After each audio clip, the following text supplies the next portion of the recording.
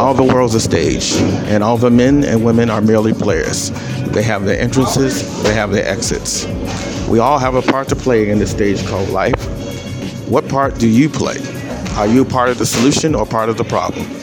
I am part of the solution of making our voices known louder in the unhoused community to the public who has a preconceived notion that unhoused people are service resistant, mentally ill, or drug addicts, or a danger to society and their children.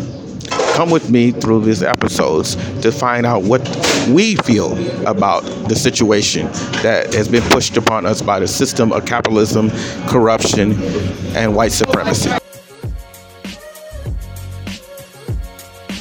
Welcome to the very first episode of Weezy Unhoused. I am your host, Theo Henderson, an unhoused resident of 6 years in Chinatown, Los Angeles.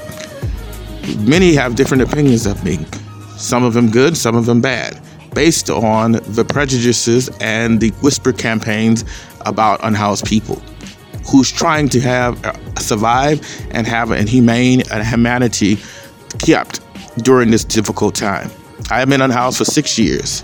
But I'm reminded of a quote that Dr. King says, and I want to give this to you. There comes a time when people get tired of being pushed out of the glittering sunlight. I'm tired of life's July and left standing amid the piercing chill of an alpine November. I'm standing on the cold front of hatred, vigilantism, outright violence, and death threats due to knowingly vile and evil people, knowing that they are trying to do such.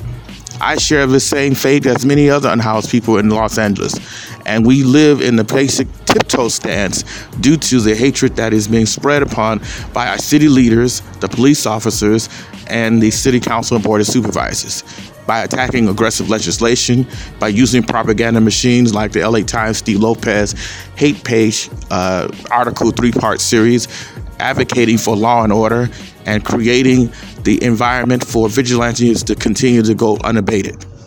So please continue to join us and find out just what the truth is about unhoused situation.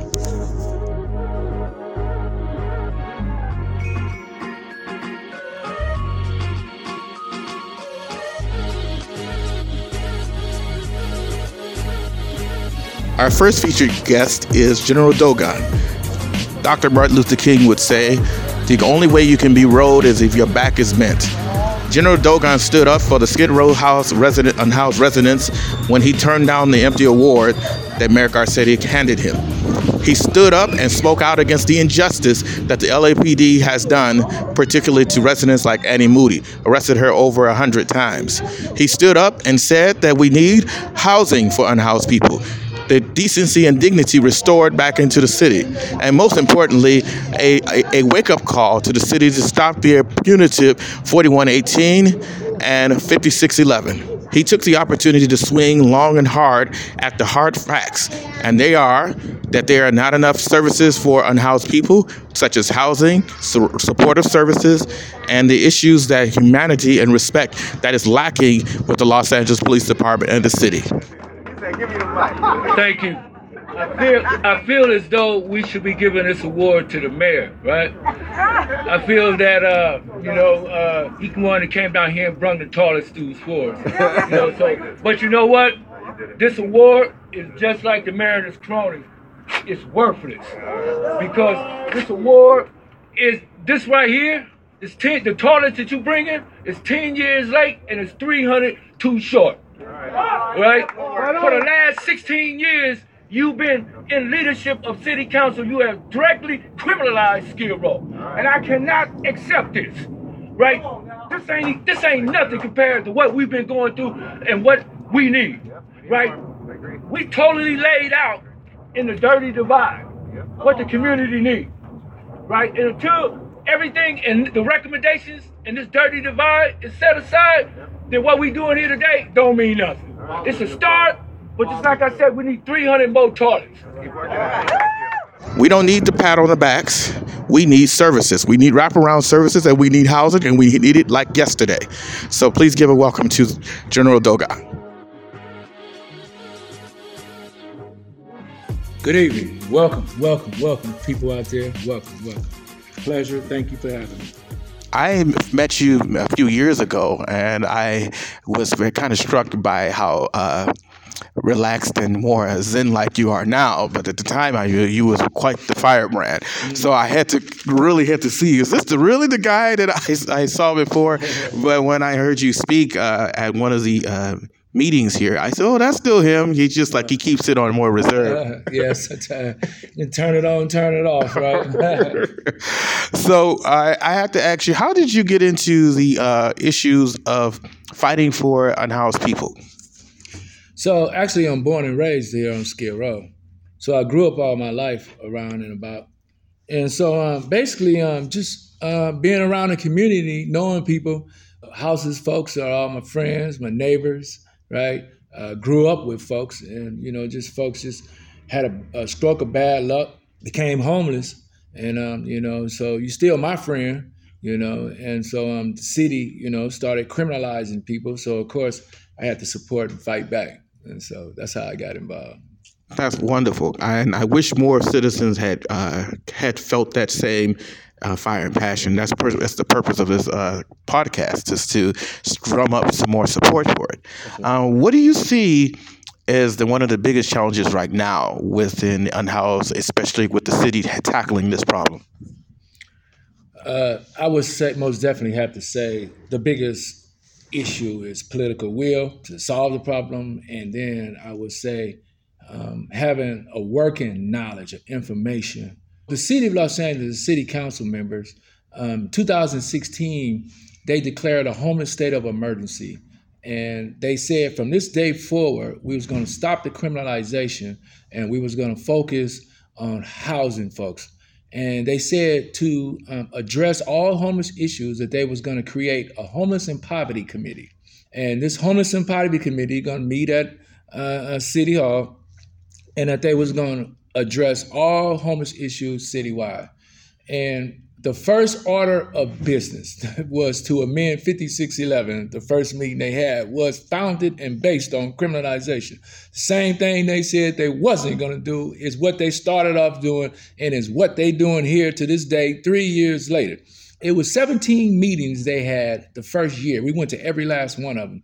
And it wasn't a meeting that they had that they wasn't talking about the criminalization, right? In fact, I told them they need to stop and take a breath and drink a glass of water or something, right? Because they just continue to forward march with creating all these anti-homeless ordinances. In fact, they created 6 the first year of this committee, right? They changed Venice Beach to Venice Park. They said that a homeless person property has to be able to fit to a 60-gallon trash can. That was under 5611. They created new laws around bulky items in the public right-of-way, which they already had it on the books, but it was more just like things that homeless people have in particular, right? And then one of the last ones that they created before they ran out the door that year for Christmas holidays was December 23rd. They passed 85.2, which says you cannot sleep in your vehicle, right? And so I knew from the beginning, right, that the city council don't have a working knowledge of homeless folks. Now, if they was going to be working with, let's say, developers, Starbucks, some of the other business folks, oh yeah, they know all about how to do that. They can tell you everything to do it right.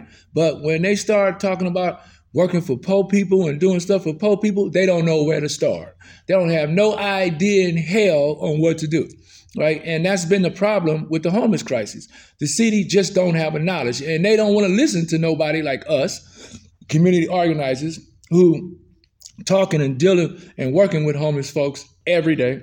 Right. We're in the trenches with homeless folks every day. We're in communication with them every day. And so we have a working knowledge of what folks want. And then on top of that, you come and ask people, they'll tell you what they want, But the city, just like I said, they continue to create these programs, and these are programs that they created. And then when they launch these programs, and people don't patronize them, then they say, oh, you're shelter resistant, you this, you that, you don't want this, right? No, what we don't want is you to try to dictate what we need to get off the street. If you want to ask me what I need, then you need to come talk to me. Don't sit up in City Hall, right, and try to create all these plans for me and programs for me. Then when I don't want, when they don't fit my criteria, then you want to make it seem like, oh, I'm just a bad person. I don't want no help. I'm on drugs. I lost my mind, and I don't know what I need, right? And so that's been the problem right there. You've hit on some excellent points. One of the things that I would point to bring this also closer to what's going on now, the current ordinance that's up for the discussion is 4118, and how this ties into one of the people that you have spoken to at the last meeting, and I was just fascinated about the travails of a young lady by the name of Annie Moody. It's boggles my mind. I have a personal experience of being harassed by park rangers, police, parents getting petitions to run me out because they feel I'm going to launch myself or attack children or elderly people and things of that nature. So I want you to talk a little bit more. Tell us a little bit about what is 4118. Sure. So 4118D is one of the city's municipal codes that says you can't sit, sleep, or lie on public sidewalk. Now, we already know a lot of homeless people are not welcome on private property and in stores. Even sometimes when they have money, they're not welcome. Now, here it is, the city saying that you're not welcome on public property neither, right? You can't sit, you can't sleep, and you can't rest. So where's else? If there is no place for me to go, the shelters are full, the missions are full, I don't have no housing, you don't have no housing for me. I mean, what do I supposed to do? There's nothing left, right? You got private property and public property. You saying that I can't rest on, right? So there's nothing left. And bagging up a little history, most definitely for me, 4118D, I would say is a city ordinance, is they ordinance.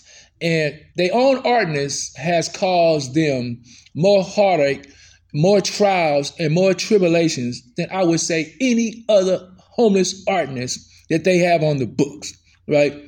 And the reason why I said that is because the city is still under federal obligations right now as we speak for 4118D.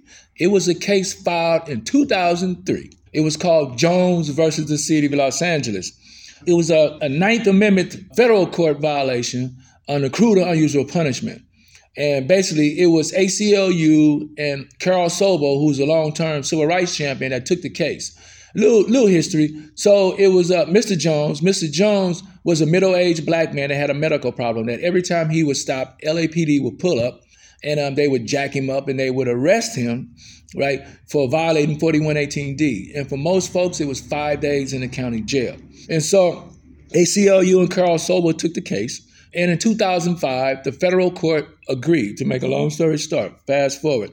They agreed that it's wrong for any city entity to criminalize somebody for not having nowhere to go, right? For criminalizing somebody for being disabled. It's like criminalizing the blind for being blind, the lame for being lame. The man body breaks down. He have no other choice but to sit and rest. And at that point, you're going to come and criminalize him? That ain't right. So the courts told the city that they violated Mr. Jones' Eighth Amendment rights, and they told them to make amends. So the amends was that the city would allow people to sleep on the streets from 9 o'clock at night to 6 a.m. in the morning. And that order to stay in effect until the city built 1,200 units of permanent support housing. And this was in 2005, right? The city got pissed off. They got mad. They jumped up and down like 3-year-olds. They couldn't believe that they was hit like that, but they had no other choice but to allow people to sleep on the streets. Because even when at 2 years later, after the case was filed, the city still didn't have places for people to go. The shelters were still full, right? And so people had a right to sleep. And so from that perspective, instead of the city start building and investing in housing, because that's the solution to housing, right? They didn't do it. Just months later, after this ruling in September 2006, the city launched what they call the Safer City Initiative, which is a policing initiative that brought 110 extra police to Skid Row, making Skid Row the most police community, not only in America, but second in the world to Baghdad. And so the city of Los Angeles, in response to Jones, will proceed for the next 10 years, right, to criminalize people on Skid Row and around about. And for the next 10 years, they would use police enforcement to basically try to move people out of downtown LA, try to gentrify downtown LA. And it was the fight back that was going on out of LA Can, the reason why we're still here today. The first year of the initiative, they arrested 11,000 people and wrote 13,000 tickets in a community a little fewer than 15,000 residents. And this is all within a 15-block area. The first 3 years of the initiative, they had arrested 27,000 people and wrote over 36,000 tickets. And you would say, how do you arrest 27,000 people in a community with less than 15,000 to start with? By continue to arrest them and harass them and arrest them and harass them until you just finally throw in the towel and move out of the area. The most arrested person during this time zone was a middle-aged black woman named Ann Moody. She was arrested 108 times. I'm going to say that again. She was arrested 108 times for, as the city say, violating 4118D, right? She was an Islamic woman, Muslim, and she didn't get high. There was nothing wrong with it. She read the Quran every day, and they would come right where she had her tent up at, which was 6th and Town, and they would arrest her. She would go to the jail for about 5 days. They would let her out. She would go get a tent, and she would come right back to that same spot and put another tent right back up. I don't know where she got these tents from. She had a tent connection like out of this world, like I have never seen. But this woman would come up with these tents, all right? And so, but what's really heartbreaking and really crazy and shows the criminalization about this is that how do you go through the criminal injustice system 108 times and nobody's saying something? You would think people, public defenders in the public defender's office who represent this woman would be busting a nut, breaking windows out in the courthouse. You would think the prosecutor, right, who's keep prosecuting this woman 108 times would get tired of prosecuting and say something about it. You would even think the damn judge would say something about somebody coming through their courtroom 108 times, right, repeating the same thing. This is the epitome of Einstein theory of repeating the same thing over and over and over and over again, respecting something different. Right? At what point do you draw the line and cut the kite on this string, right? Cut the string on this kite. And so the city never did that, right? So it was the people that had to bring it to them, let them know, we liberating this woman by any means necessary from this injustice system, right? And so, so they spent 10 years policing Skid Row trying to arrest their way out of homelessness. And we told them, you cannot arrest your way out of this crisis. Just when you think you're arresting the last person on the block, here come the first one getting out. And when SCI first started, it was a little less than 150-some tents on Skid Row. You come through Skid Row here 10 years later, it's over 5,000 tents. And this is because of the city trying to criminalize their way out of this instead of housing people. Because at 13, I think it was like I forgot the exact number a month, city and county wide, but it was in the hundreds that people were becoming homeless every month. And so I know it's 13 a day, but I know today 13 people a day are becoming homeless throughout the city and county of Los Angeles. Just to piggyback off of that is the fact that once you arrest them and criminalize them and they have a record. And I know, like for me, when I'm finding it for housing, one of the fears of people to try to find housing is they give you a background check. Exactly. They ask you, do you have any criminal records or tickets or are you wanted? I have a warrant and things like that. So they have basically created their own monster. Exactly. And on top of that, it's an expensive monster. So 10 years of just policing Skid Row. I'm just talking about Skid Row. I'm not talking about the rest of the city, right? I'm talking about just Skid Row, 15-block areas. They spent over $1 billion just policing Skid Row. And for what? Then on top of that, LAPD is also getting 54% of the general fund budget. Then on top of that, they have another homeless fund that they was getting annually. That was $100 million. This is a citywide fund. That's the $100 million. And out of the $100 million that was going to the homeless people, right, it was a homeless budget, $100 million. LAPD was getting 87%. How do you give LAPD 87% of a homeless budget and expect for you to solve the homeless crisis? This is the reason why we got all these tents up there, because the city gave the money to the police to police the homeless, as opposed of getting the money and giving it to some type of housing developer that's going to build some extremely low-income housing that's at everybody's budget to house people, right? And so that's the situation. So here it is today. The city is still obligated to Jones because they still have to build those 1,200 units. They still haven't met their obligations with Jones. And here he is, 2019. So the city and developers, they are building houses. They just not building it for us. Because when you look from First Street downtown all the way to Washington Boulevard, they done built a whole new damn city of condos, lofts, and luxury apartments is what the lady told me, right? And so they are building housing. They just ain't building jack for us, right? What is it, do you think, that needs to happen for the average citizen that sees the unhoused crisis and has been noticing, as an unhoused person myself, I can tell you the number of times that I've been harassed by people that have housed, and the uptick in vigilantism when they see unhoused people throwing dog feces, lighting them on fire. I had one guy threatening me, and when I was just getting up, middle of the night, that was getting in his car, taking pictures of me and things like that. What do you think is going to take? What is your actually? That's three questions.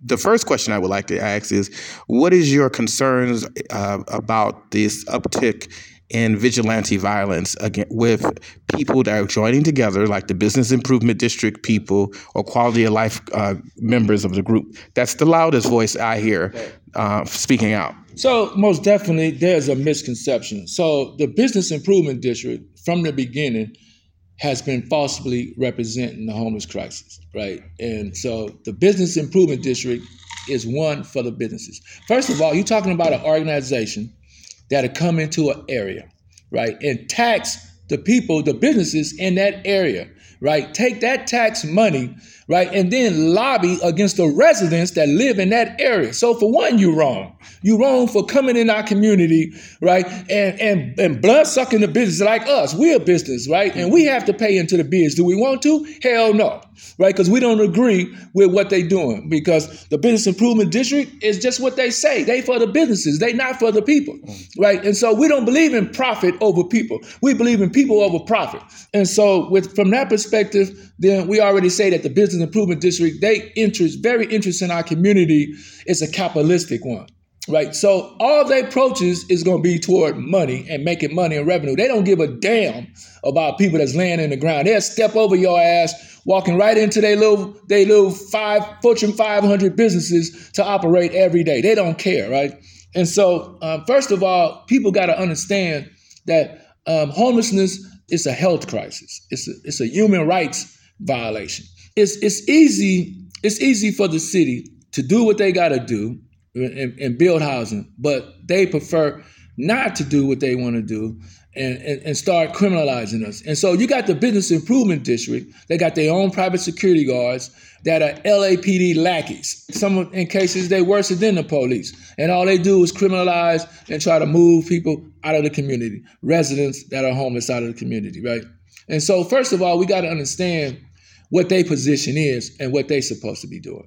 And then second of all, the vigilante stuff. Some of the vigilante stuff, I mean, so I don't agree with attacking homeless people, tents, setting people on fire, all this other things that we hear about that's been happening and going on. For the most part, a lot of this stuff is, they are crimes, and they are against some of the most vulnerable citizens and Angelenos in the city. And most definitely, I would have to say that a lot of these incidents that go unreported, a lot of these incidents go really supported by the city and by the police and by other people like that. It's all condoned, right? Because as soon as they found out that it's against the homeless person, it's like, oh, who cares? It's like they're expandable, right? And so the Business Improvement District has basically been rolling with LAPD. They've been involved in lawsuits with LAPD, like Carl Mitchell versus the city of Los Angeles.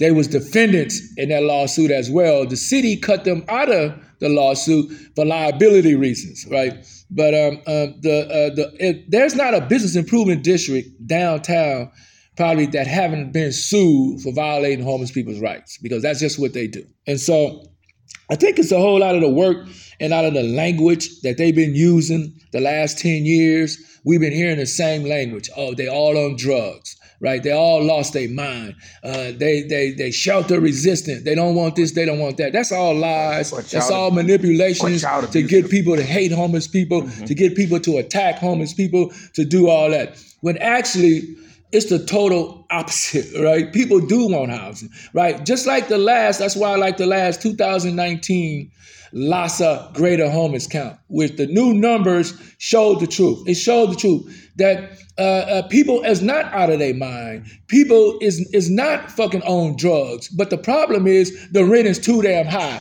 It's always been too high, right? And so people can't afford to live, right? So when you got a society, understand me, that's outpricing people. Here it is. You got folks that's on disability. They don't make no more than $700-800 a month, right? Where they supposed to go get housing from in this city? There is no place that you can find housing. So what do you expect people to do, right? I got $700 a month. Do I go to a motel, right, and pay for a week's, because that's all it's going to buy, and then I'm stranded with nothing to eat, no car fare, no nothing for the rest of the month, right? Or do I go to Western Surplus and buy me a tent, you know what I'm saying, and wait for something to kick in, for my housing number to come up for me to kick in? Because you got to understand that it's 58,000 people that's homeless city and county-wide, and that's by their numbers. We say put a 1 in front of that because it's over 150, if not 200,000 people that's homeless throughout the city and county of Los Angeles. The Economic Roundtable estimate that the city gonna need 550,000 units of permanent support housing to get out of this this current housing crisis. You touch on a good point, and one of the points I want to ask is, what about when you hear people say, if it's so expensive here, why don't you leave?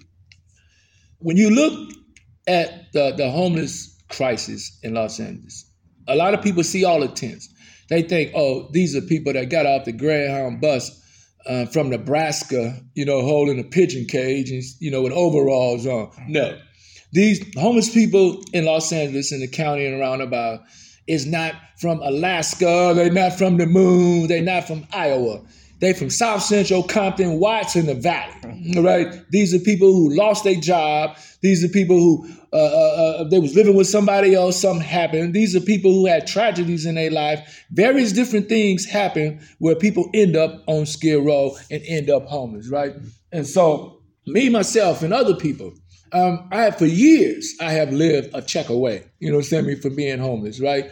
And so, just like I was saying, the rent is too high. People can't afford the rent. The rent's supposed to be 30% of your income, right? $2,000 for a 1-bedroom or a 2-bedroom, is not at my rent level, I can't afford that, right? And just like the new count says, 721,000 households are rent burdened and are a check away from being homeless, right? And so, when you got those type of numbers, right, it ain't just 1 or 2 people. It ain't just, 5 or 6 people. It ain't the 58,000 people that are just homeless, right? It's the 721,000 families, right? That's across the damn city and county. That's a check away from being on a tent on Skid Row. And that's the bottom line. The rent is too damn high. That is an excellent point to cut off. I don't mean to hold up your time. I wanted to thank you very much because you have touched on a lot of the things that I felt we needed to talk about. The myths of being unhoused. I've heard it so many times, even from my own friends. Thank you again. This is Theo Henderson with General Dogon from Chinatown Street Watch.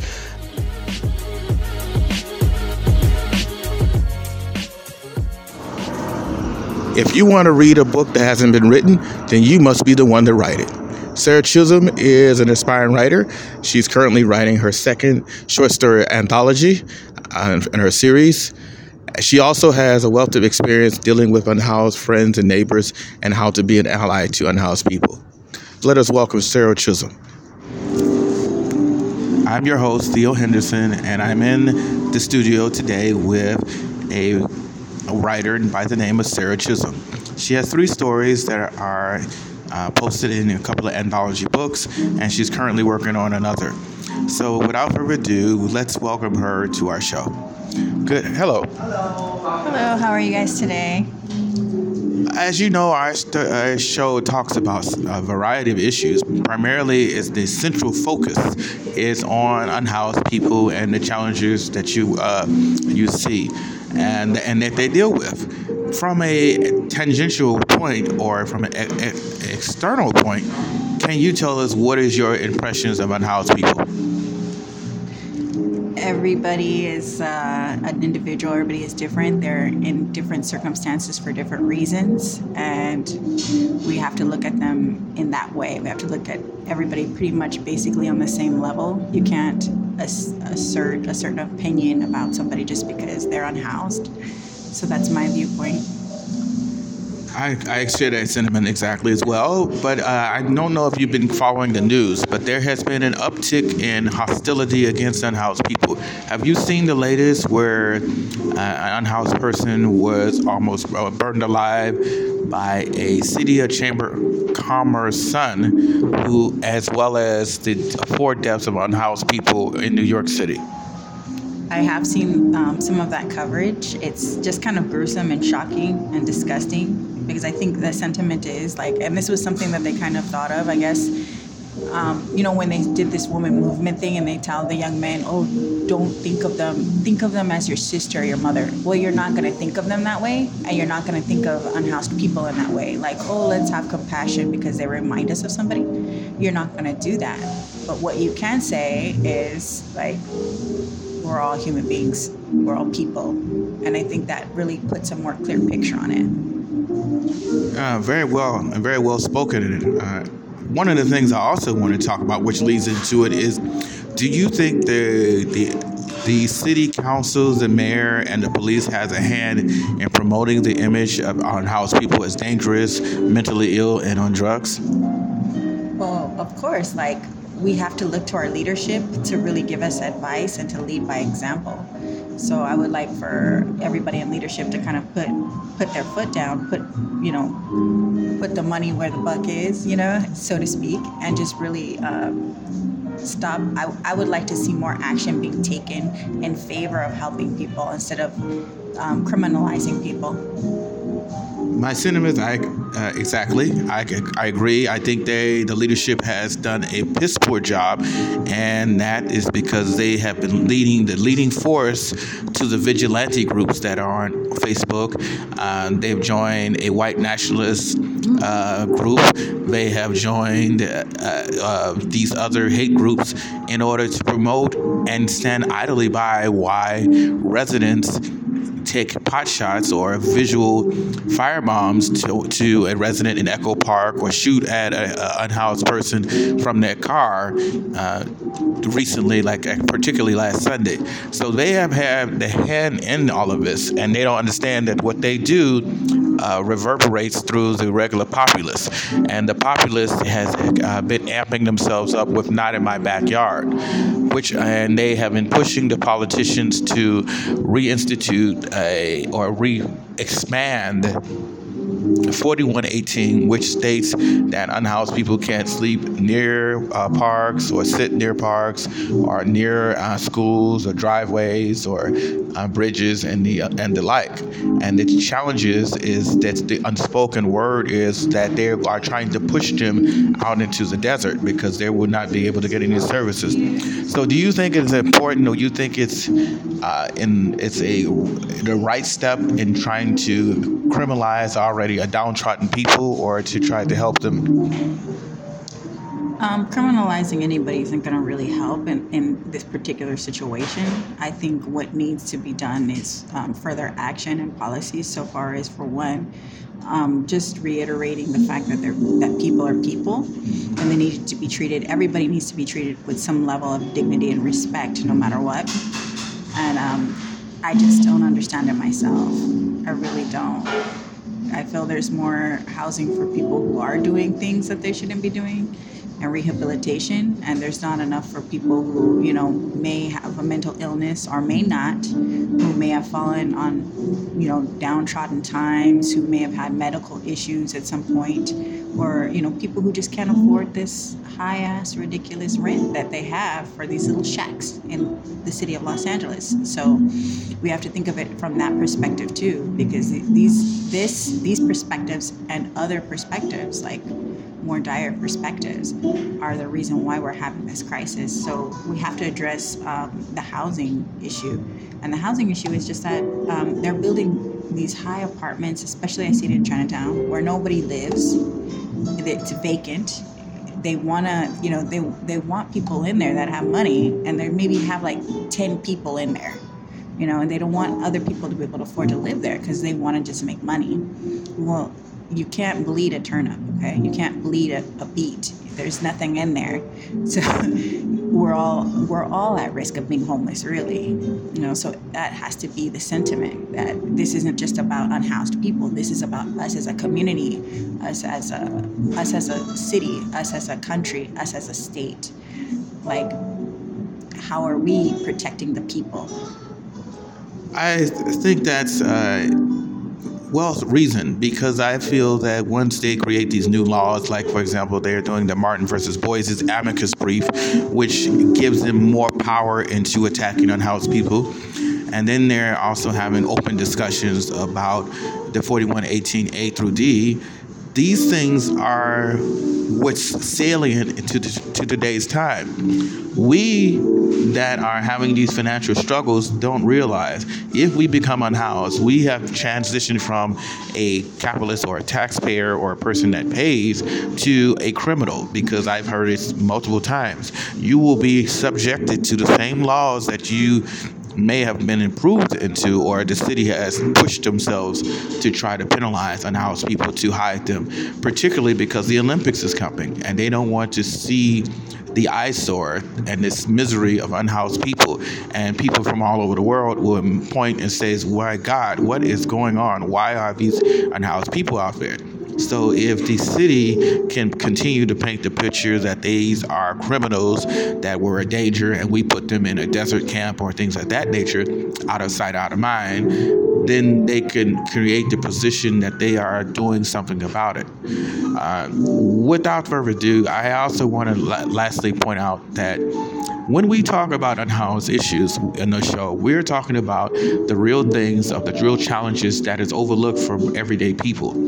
We transition from having things we take for granted, like a bathroom, showers, and place to sleep without constant fear of being killed, burned alive, or harassed by police officers, business improvement district, and just the public that doesn't like unhoused people.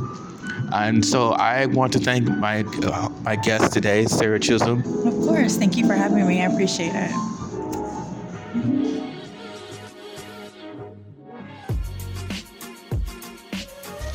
Unhoused news. Theo Henderson. Heavy rains on Wednesday causes unhoused people to go in places where housed people do not wish to see them, and thus causes a new cycle of police interference. Las Vegas, new ordinance criminalizes unhoused people. Santa Cruz received $7 million to focus on expanding shelters for the unhoused. Unhoused residents in Phoenix, Arizona camp are offered no shelter after they are ejected by the police. In unhoused news, across the county, 2 die in Washington, D.C. due to the cold weather, due to no shelters available for unhoused residents. Some final thoughts on LA Times, Steve Lopez's fluff piece and support of Los Angeles Police's law and order stance against unhoused people. We have shown that policing and criminalizing unhoused people is not the solution. And this is what our podcast is about, showing the light and educating against the tide of hostility, vigilante justice, and this delusional notion that the police will solve the problem of unhoused people.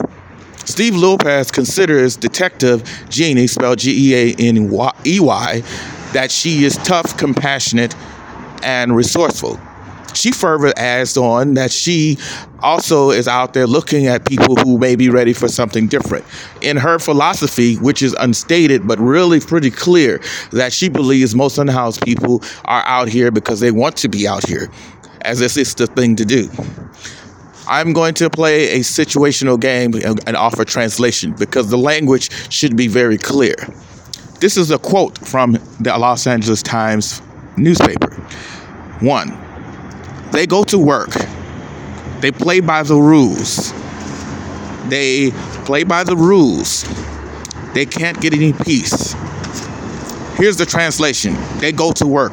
Translation: unhoused people are lazy and don't want to work. They play by the rules. Unhoused people break the law. They are harassed and they don't want any. They have no peace. They don't feel safe. Unhoused people are violent and a torment to good people. So in other words, the conclusion that could be read between the lines is unhoused people are a bunch of violent, not good people that don't want to play by the rules, that are harassing people that are going to work, and that don't want to do anything but stay on the streets to get high and be mentally ill. Steve Lopez, again, has shown that he has, as he followed this detective around for a month, and he immediately called her to get the unhoused czar or expert on the situation. And in essence, what he's saying, and he's telling the populace when he got involved in this social justice issue, is to get the police back on. Law and order has remained because, after all, when she walks up on people who don't want to move their tent and tells them to move along or break down their tent in 80 or 90 degree weather, they are lawless. There's no law and order. Laws are meant to be focused and informed. So when you have that in kind of thinking, and when you see unhoused people trying to survive and stay protected because your needs doesn't change when you become on the street, that tells you just where the thinking is on the rest of the society. They don't want to see you. They don't even want to think about you. They don't even care what reasons that you're out there. You're not playing by the rules, and you should be handled with extreme prejudice with the sanction approval of the Los Angeles Police Department. I want to leave some final thoughts for today. As the unhoused have suffered through our society's indifference, apathy, and hostility, we still have an undeniable fact. We still remain interconnected with the human family. You cannot put us anywhere where we are destined to be. And I mean by that is you can't throw us in the clouds, you can't send us to concentration camps, and you cannot ignore our existence, our humanity. We are interconnected with mankind, just as you are. I'm remembered by the words of an old poet when he says, "No man is an island entire of itself. Each part is part of the continent. So we are part of the continent, a part of the main. We breathe, we live, we love, we sorrow just the same as you do. We put our pants on with one leg at a time." The unhoused is a part of our reality and a part of the main society. When are we going to learn that it is an unhoused suffers that we all suffer? Each unhoused death diminishes the housed. We are involved in humankind. Therefore, sin not to know for whom the bell tolls. It tolls for thee.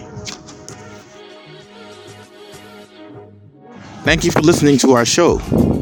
I will leave you with a thought. Our lives begin to end the day we become silent about things that matter. Too long, we have had some well-meaning, good people being silent about the issues that unhoused people face, partly due to fear of being retaliated against. They have an advantage. They have the comfort of going to their house, but unhoused people do not. Unhoused people are scrambling on a day-to-day survival basis and at the mercy of a disgruntled neighbor, a disgruntled police officer that may have had a bad day, or a panicked city council, board of supervisor, or mayor that is caving into the hatred and vigilantism that is inspired by the community. Where are the good people to stand against this rising tide of hate? We're looking for you. We cannot use the Fifth Estate anymore because Steve Lopez of the Los Angeles Times has baked his stake in the madness of the machine. He is joining the party of hatred. So the time is always right to do what is right, and we are waiting on you to join us in this fight.